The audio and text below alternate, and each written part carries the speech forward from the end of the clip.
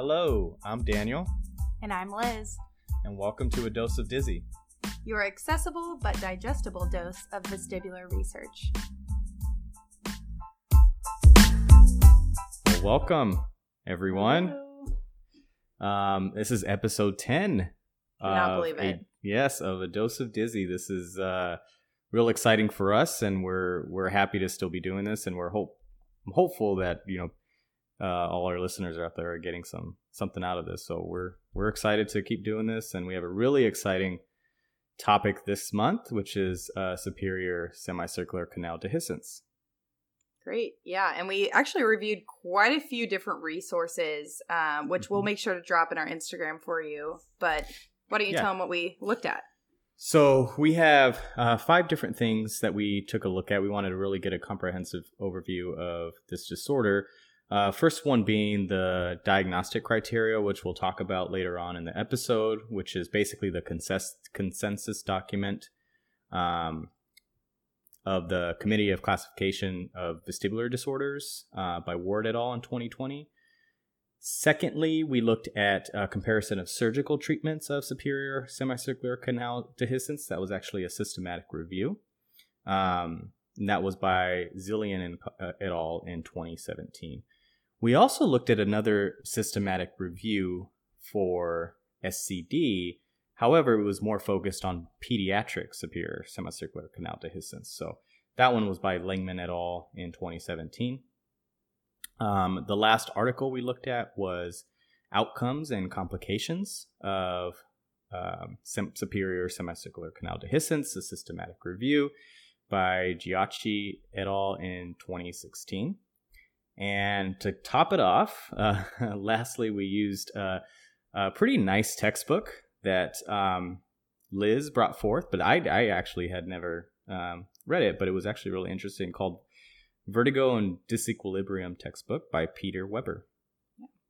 Yeah, so lots of different resources, and really the whole topic that we're talking about that Daniel's already said like 18 times and probably has his tongue tied is superior semicircular canal dehiscence syndrome.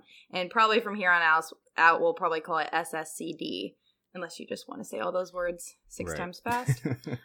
But essentially this term was coined in 1998. So let us know if you were alive in 1998 by Miner and colleagues. And essentially this syndrome describes a unique subset of patients in whom sound and pressure-induced vertigo were found to be due to a dehiscence or hole in the superior semicircular canal. This tends to... go ahead. No, go ahead. I was going to say the prevalence of it is that it affects about 1% to 2% of people. That percentage of prevalence is actually based mostly on temporal bone studies. So, the actual prevalence of the disorder may actually be higher because there's a lot of asymptomatic cases of this, which we'll get into. Patients tend to present with their symptoms in about the 5th or 6th decade of their life. And one article that we reviewed said that the average age of SSCD was around 43 years. And like we said, we looked at one systematic review of pediatric cases. There have been some cases in children that have been described. Most of the time, these children will report more auditory symptoms than vestibular symptoms. It's more common in boys versus girls.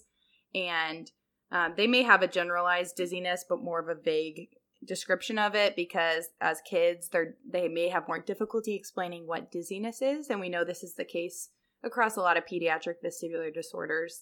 Also, the changing dura with age may affect how clinically this disorder presents. So that's just a general overview of SSCD. Great.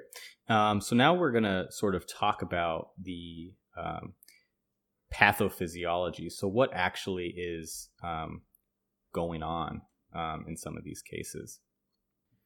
So we're going to talk about the pathophysiology of SSCD. And so in order for us to really understand the pathophysiology, we're going to briefly just go over what's normal function. And so normally we have basically these 2 windows in the inner ear, the oval and round window. The round window actually plays a very important role, as I'm sure a lot of us know already, with regard to relieving the pressure that's created either due to sound or pressure in the inner ear. And so SSCD refers to this third window that's created either, and we'll talk about some of the causes in a bit, but basically this third window, which renders the vestibular neuroepithelium sensitive to sound or pressure as a result. And it actually has a really interesting history, which Liz is going to talk to us about.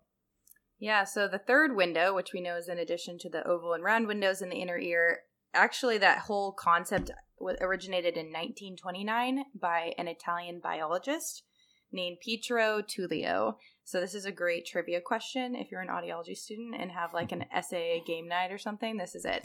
So 1929, Tullio did this study in pigeons. And what he did was created a fistula in the horizontal semicircular canal. And he exposed them to a loud sound. And actually, he saw that the bird's head turned away from the damaged ear. And this is really where Tullio's phenomenon or Tullio's sign originated. And many of us still use that term in our everyday reports. That's so interesting. So basically what's happening is when sound enters the ear, the sound pressure that's created is going to take the path of least resistance, and it actually escapes towards this defective part of the ear or this third window. And what happens is the endolymphatic fluid that's displaced activates the canals of the vestibular apparatus.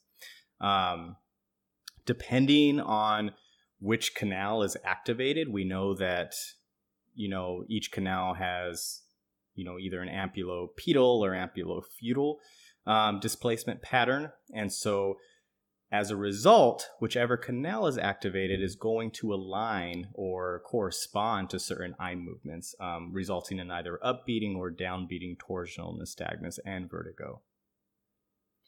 So one question I always have from patients is what can cause SSCD? And we've kind of divided it into two different realms. One is congenital, another is acquired SSCD. So we know that you can have a dehiscence in your inner ear from birth. And the theory behind this is actually the superior SCC is the first one to develop in utero, but at birth, it may only be covered with just one layer of the bone that tops it. And so many times, the well-formed bone does not cover the superior semicircular canal until about ages 2 or 3 years of age. And this actually comes from a temporal bone study in pediatric patients that took place at Johns Hopkins. The study that was referenced was Carey et al. In 2000. And so if this is not fully developed, there may be a predisposition for some to have a thin tegmen over this portion of the superior semicircular canal, which can make them either more susceptible to developing it later in life or just have a dehiscence from birth. Now we'll get into the second type of, basically the second classification as far as causes for SSCD, which is going to be acquired. This isn't something that you're born with. It's more or less you're acquiring this later on in life. And so some individuals actually have a predisposition to developing SSCD, more or less a thinning of the overlaying bone. Secondly, which can either rupture or can be sort of enhanced by either a post-trauma event, car accident, postpartum strain, barotrauma. So there's a lot of reasons why one may acquire SSCD. What we found really interesting was in the textbook that we referenced, there were a couple of studies that suggested that obesity may actually lead to thinning of the lateral skull base, which could lead to a case of semicircular canal dehiscence, and that wasn't anything I was aware of prior to this. Me neither. Very interesting. So, as an audiologist or an audiology student, you of course want to know, what can I expect? What do I need to ask the patient? What may they present with if they're in the clinic? So, there can be vestibular, auditory symptoms, and then just other symptoms that are maybe outside of the audiology realm. So, we'll talk through those. One would be Tullio's sign, which we've already referenced, and this is when loud sounds cause vertigo or dizziness.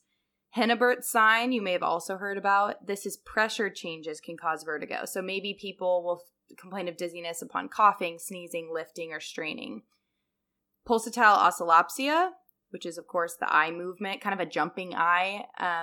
I don't know how else. Have you heard patients describe that any other ways? No, you know what? I haven't actually had a patient actually describe it to me, but, from my understanding, it's sort of, we know oscillopsia is like this jumping of, objects in your environment. But pulsatile oscillopsia is going to be synchronous. I think it's also been called like a phase synchronous oscillopsia, but it'll be synchronous to your pulse or to some type of stimulus too, like external stimulus, exactly. right? Yeah. Mm-hmm. And then you can have a pulsatile tinnitus in the affected ear. And I will say some of my patients, I've heard of blood flowing around the ear being a very common description. They can complain of imbalance or chronic disequilibrium, hyperacusis, which is annoyance to sounds or intolerance of external everyday sounds. And then autophony, you also may have heard of this term already, but that's hearing your own bodily sounds. So hearing eye movements, hearing your own voice too loud, etc. And then outside of the vestibular and auditory realm, some other symptoms patients may describe are headache, other migrainous symptoms, and nausea. Now, every episode, we talk about these clinical presentations and all of these symptoms, and they all seem to overlap, so there's definitely, there's a limited amount of symptoms that people will experience, and so you have to consider you have to consider all of the different possibilities that this person may be experiencing. And so we're going to talk a little bit about differential diagnosis. Mm-hmm. So to really help you determine, is this SSCD or could their symptoms be attributed to something else? And so the first one that we're going to talk about is, as part of your differential, is going to be vestibular migraine. This is similar in the fact that patients are going to report vertigo. They're going to report sound sensitivity. They're going to report tinnitus. But one interesting distinction that may help you lean towards SSCD is vestibular migraine doesn't really present with any auditory findings. And this is going to have some type of auditory component as far as SSCD. So, that's one thing that you want to keep in mind and to really land on an SSCD diagnosis. I guess unless they have a sensorineural hearing loss, but right. typically no patterned hearing findings. Another disorder to consider is 3PD. This is because both patients, 3PD patients and SSCD, look at all these acronyms, may present with vertigo or chronic disequilibrium. I think the key differential between this is the frequency of how often this is happening. We know in 3PD, I think the most recent criteria said that they have to be dizzy every day for the last 3 months, basically, and at least 50% of their day, the patient is reporting dizziness. And it's not triggered, the dizziness in 3PD is not necessarily triggered by a specific event, whereas we'll talk about SSCD, it should really be triggered by sound for majority, sound or pressure. And the next one that we're going to get into is Meniere's disease. We talk about this as one of those, like vestibular migraine. It's one of those more umbrella type disorders. But Meniere's disease is also going to be something that you're going to want to consider. But one thing, and Meniere's disease also it's going to have an auditory component. So this one might be a little bit more tricky, a little bit more overlapping with SSCD. But another thing to keep in mind is, as far as the auditory symptoms or the auditory findings, which we'll get into a little bit later, Meniere's disease, you're going to have more or less classic Meniere's. You're going to have more of a low-frequency sensorineural hearing loss, which most likely isn't going to be present in SSCD. There's going to be a low-frequency something there, but we'll save that for later. And secondly, Meniere's disease, again, is not necessarily going to have that trigger component that SSCD will. The attacks are more or less spontaneous, and patients can't necessarily bring on their symptoms like they can with SSCD. Right. Another disorder to consider is eustachian tube dysfunction.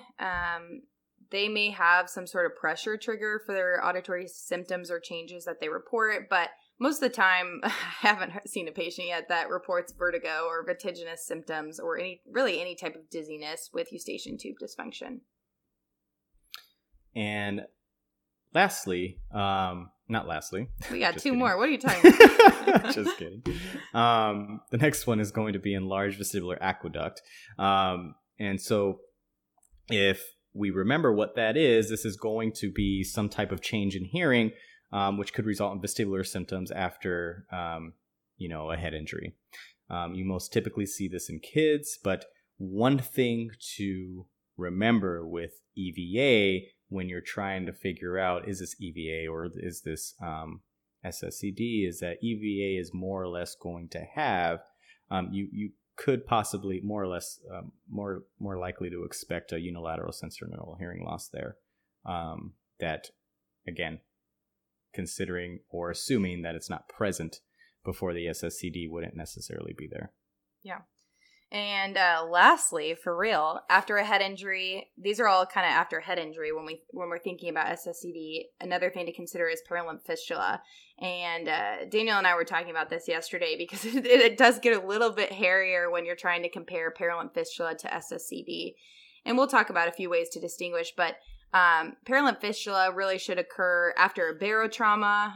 So you'll see it in scuba divers, secondary to some sort of otologic surgery. So you can definitely see that because they create a fistula for a lot of surgeries in the manner of their technique, or some other like pressure event. You can have varying audiologic findings, which I think is always complicated when you're thinking about differentiating one disorder from another. Perilimb fistula can be all across the board with what you find on the audiogram. I saw a really interesting article on Audiology Online, which said that the difference from SSCD is in when you do a true perilimb fistula test. So you put a pressurized stimulus in the ear canal. What you should see with SSCD, am I saying this right, Daniel, is that the nystagmus is horizontal. Correct. Yep. Or is the perilimb fistula, is it horizontal? I should look this up. No. It should be perilimb fistula. Okay. Yeah. Okay. So, you said that, yeah. Right? Yeah. Perilimb fistulas generate horizontal nystagmus, and SSCD is more of a vertical nystagmus. So that is a really great differential, and I was telling Daniel yesterday I've never used that, and I should totally, because a lot of times the case history can sound very, very similar. So this is going to move us into the next phase, or the next segment of the episode, which is going to discuss the diagnostic criteria. So what constitutes a definitive SSCD diagnosis? And overall, it's going to focus more or less on, one, what are the patient's symptoms? And secondly, what are the clinical findings that you're going to find? So it's going to be a combination of the two to make that diagnosis. So first, for according to the Barani Society, to have an SSC diagnosis, you're going to need at least one of the following symptoms, which is going to be consistent with the third window phenomenon. First one is either going to be bone conduction hyperacusis, so this sound sensitivity. Second is going to be sound or pressure-induced vertigo or oscillopsia, which is going to be time-locked to the stimulus. So remember what we talked about, SSCD is going to be triggered by this event. These patients can bring on their symptoms, so it's going to be time-locked to whatever triggering event is occurring. And third is going to be some type of pulsatile tinnitus, which is going to be likely be these transmitted pulses through of the dura through these affected canals. Yeah, and then when we look at diagnostically what you should see when you're evaluating the patient, you need to have at least one of these following signs in order to consider it for the patient, or this diagnosis for the patient. Number one is nystagmus that corresponds to the superior semicircular canal. So vertical nystagmus, which is evoked either by sound, middle ear pressure, and or intracranial pressure changes. So Daniel and I were just kind of chatting about how we would do this in the clinic. One thing you could do is, of course, run a perilimb fistula test with a pair of V&G goggles so that you could record the associated nystagmus. You could also throw in a vent stimulus. A lot of us have evoked potential systems in our V&G labs, so being able to put a loud stimulus in the ear with a pair of video goggles, you may be able to record those eye movements. And that is not something that I frequently do, but it would be so easy because I do my VEMPs first, and then I usually go through the rest of my protocol. So that'd be really easy to incorporate. Definitely. In order to get some intracranial pressure, you could have the patient vocalize an E sound, or you could do a tragus closure. So literally like closing their external ear canal to try to create a little bit of pressure in the ear canal and see if you see any of that nystagmus. Second thing that you may find in your diagnostic testing is, and this is very common, low frequency negative bone conduction thresholds on pure tone audiometry. And a lot of times in audiology, we refer to this as the air bone gap in the low frequencies. One thing that's super important that you test, if you don't already, is 250 hertz bone conduction. I feel like this is standard across vestibular labs and clinics, and honestly, every audiologist should be testing 250 hertz bone conduction because you may be able to pick up on a possible dehiscence just through your audiometric testing, and you'll know when and how to refer. Absolutely. And I know we were just talking. I'm like, what? I get this question all the time, but why is bone conduction so low and so good, I guess, in these cases? So one thought as far as why you're going to be getting these air-bone gaps is it's usually, or it's thought to be due from the low impedance pathway that's caused by the pressure of a third window effect. This is a disorder that's affecting the bone itself. And so, we know that through bone conduction, you're going to have this vibratory stimulus radiating through this bone, through the skull. And so there's going to be some, things that occur that should not occur if a third window was not present. Right. And you may even see like -10, -5. And so your bone conduction will get better in these cases. The air conduction may get worse. So you'll definitely see that air bone gap. And then the third test or possible diagnostic sign that you'll see is enhanced VEMP responses. I'm going to turn this over to Daniel because he loves to talk about VEMPs. So this is probably one of the more definitive findings that you will see when testing somebody with suspected SSCD. The Barony Society talks about these enhanced VEMP responses. What does that actually mean? Well, as it pertains to CVEMP, we're talking about abnormally low threshold levels. Right. So what is the lowest stimulus level where you're still getting a present response? And for OVEMPs, it's going to be these high amplitude OVEMPs. We know that OVEMPs are much smaller in amplitude compared to CVEMPs. And so you're going to be getting these abnormally high amplitude OVEMPs. Yes. And you can always refer to our VEMP episode. I think it was one of our first or second episode. We reviewed the ideal characteristics and stimuli parameters for both C and OVEMPs because they can be a little bit different in SSCD, what you may want to look at. Right. So I'm going to take us on a little tangent here, but we're going to have to jump right back. So hop in, everyone. So when we're talking about these low threshold CVEMPs, the committee really wants to make it clear that when you're comparing threshold level, you want to make sure that you're comparing it to lab norms, normative data that's collected on your own clinical equipment, and not necessarily normative data that's published in some other paper that may not necessarily be your align with your stimulus and recording parameters. We know one of the things about CVEMPs, there's so much variability in the stimulus and recording parameters used. And so what is an actual normal threshold? Well, the best way to figure that out is by comparing threshold to your own normative data. Right. And there's, secondly, with OVEMPs, we talk about these high amplitude OVEMPs, but there's been recent evidence to suggest that patients with SSCD have OVEMPs or present OVEMPs at not 500 hertz, but 4,000 hertz.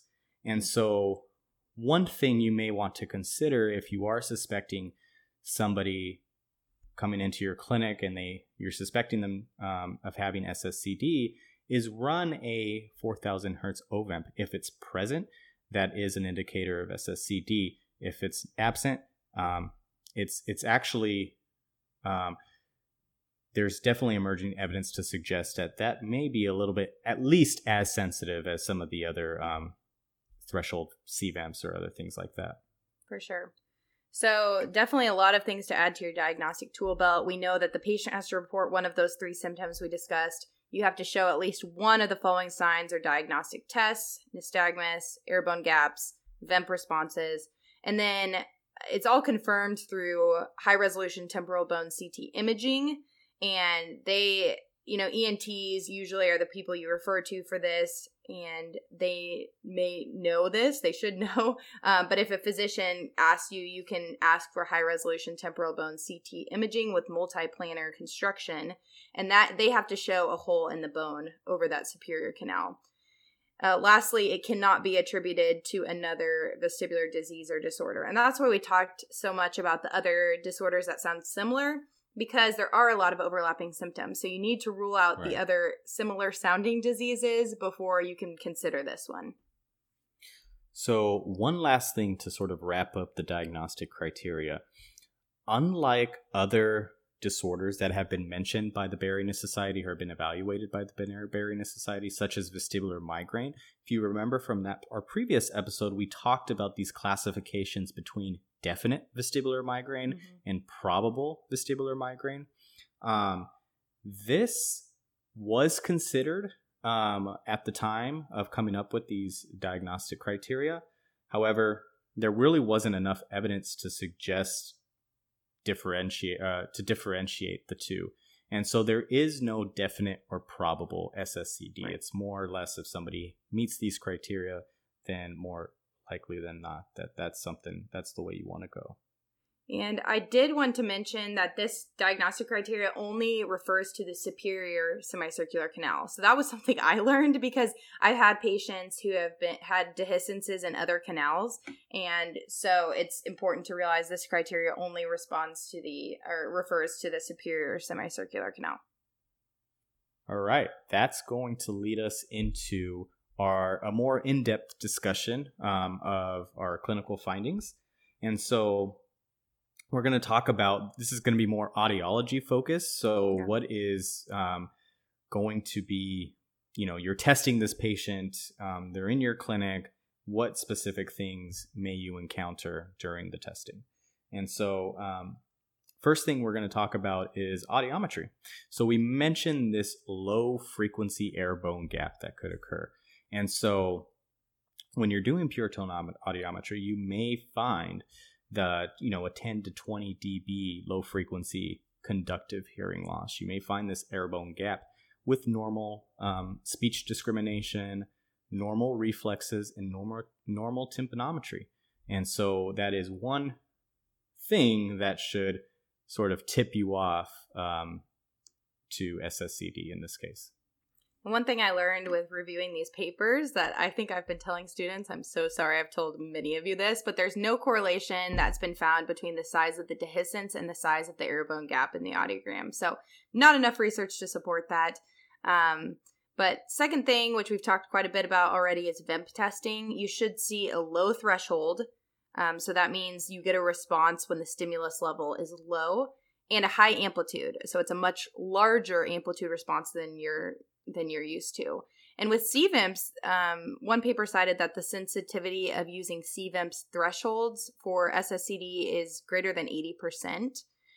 But again, the caveat is this may be based on norms across the lab, maybe not your personal clinical norms. Secondly, OVEMPs, we talked about the increased amplitudes that you may find. I'm going to throw in a little side note for OVEMP. I would also include a 4,000 hertz OVEMP Yeah, I think that's a good idea. Do a quick, it doesn't take very long. Do it at super threshold. You don't have to try to find threshold or anything like that. Just, run a quick 4,000 hertz ovamp. Is it present or absent? Yeah. Yeah. And again, just a reminder, if you have a conductive low frequency hearing loss on the audiogram, you really shouldn't have a VEMP because conductive hearing loss.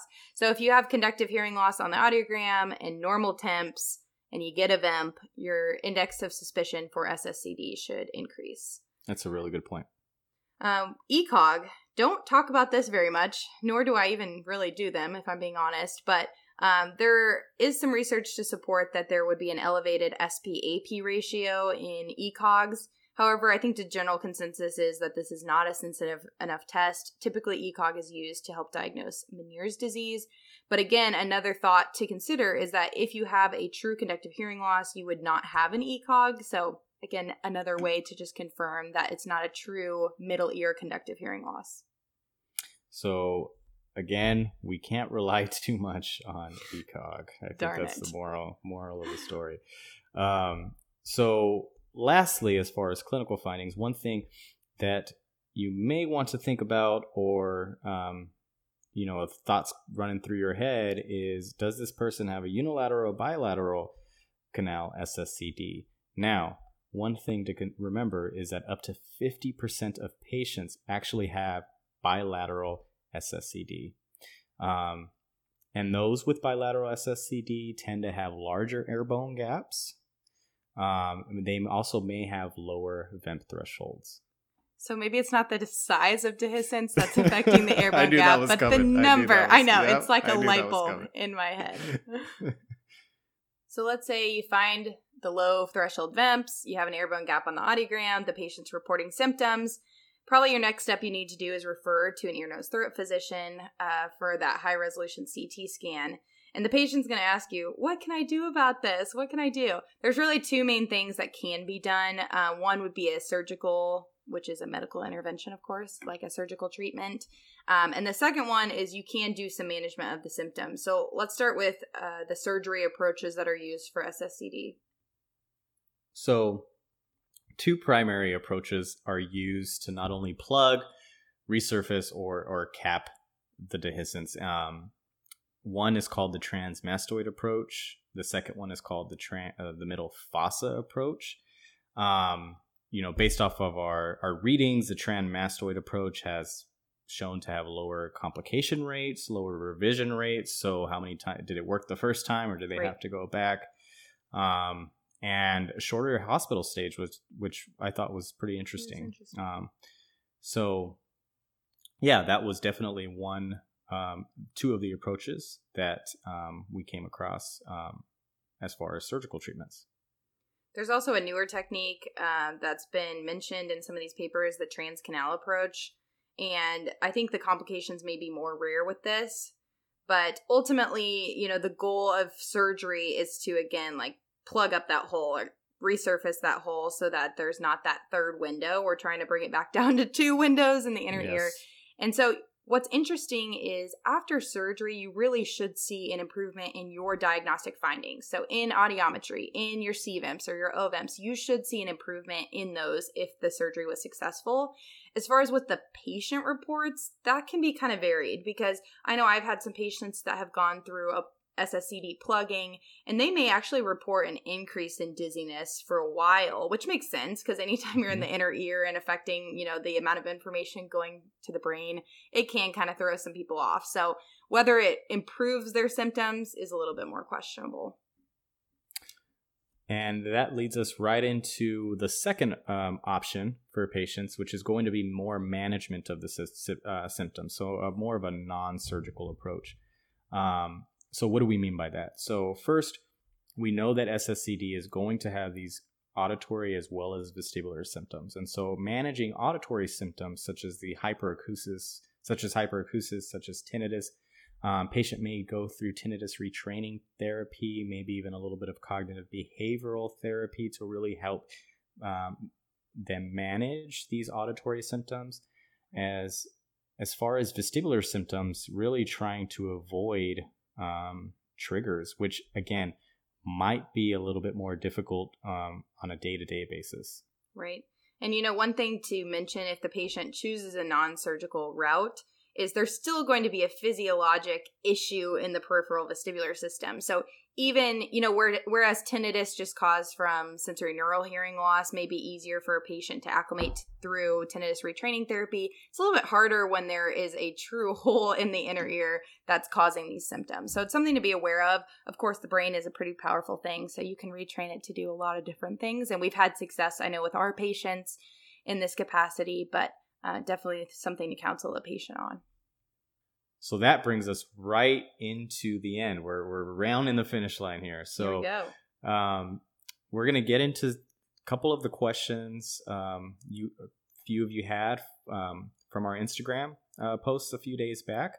And so, Liz, I'm going to ask you this first one. Okay. What if imaging finds the dehiscence, but you find something else wrong? Okay. Yeah.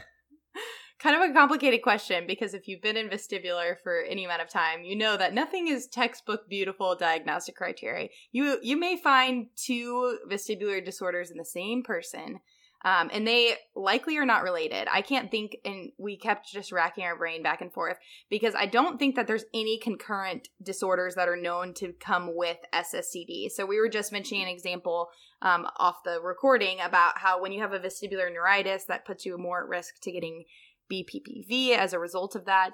SSCD is not really like that. There's not a cause and effect or a comorbid vestibular disorder that happens with it. So, my thought, and this is true even if you were to see a patient that comes in, you find an old neuritis, is to treat the current symptom set. So what is the patient coming in with?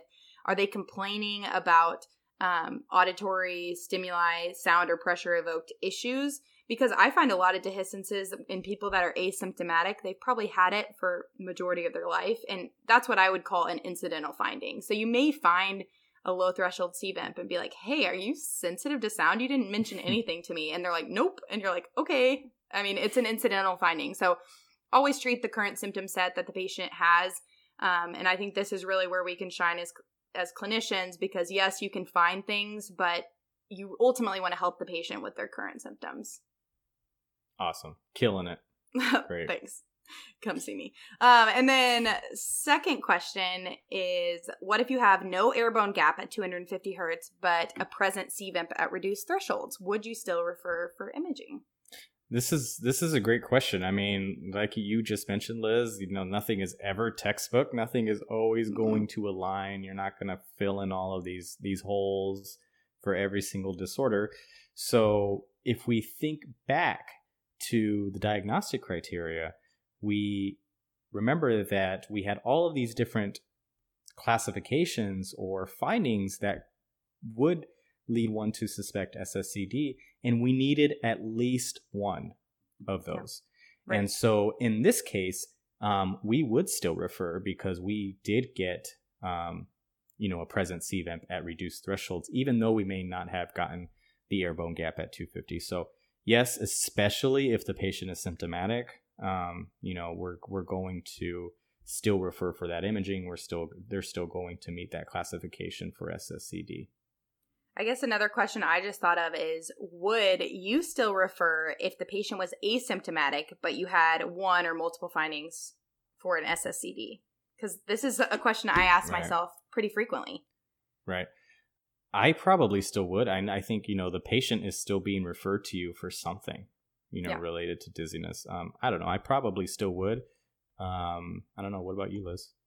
Yeah, I definitely have still ended up referring because, again, although it's not reflected necessarily in the strict diagnostic criteria we read, there are some notes that go into some more details. But chronic disequilibrium is an example that a patient may report with an SSCD. So I think if you find it, it may relate to their symptoms. And we know that people aren't necessarily the best about describing dizziness. It means kind of something different to everybody. So I think it's the most conservative thing you could do. And whether the patient wants to act on it or not is up to them. But yeah, I think it's definitely within our realm and we should be referring. That's really good insight. Whoa, we have hit the end here. We're done. That's it. All the questions. You're welcome to ask more on our Instagram. I was actually telling Daniel, and I'm pretty sure I say this every month, and I don't mean to be flighty, but I actually do have some really good cases to share from SSCD. You're already going to know what the diagnosis is, so I'll just show you some examples of how it can present in the patient. But stay tuned to our Instagram and share, like, follow, whatever you do on those things. All right. Well, so we'll see you back here next month for episode 11. Yes. Send us any ideas, message us. We love hearing from you. Take care, everyone.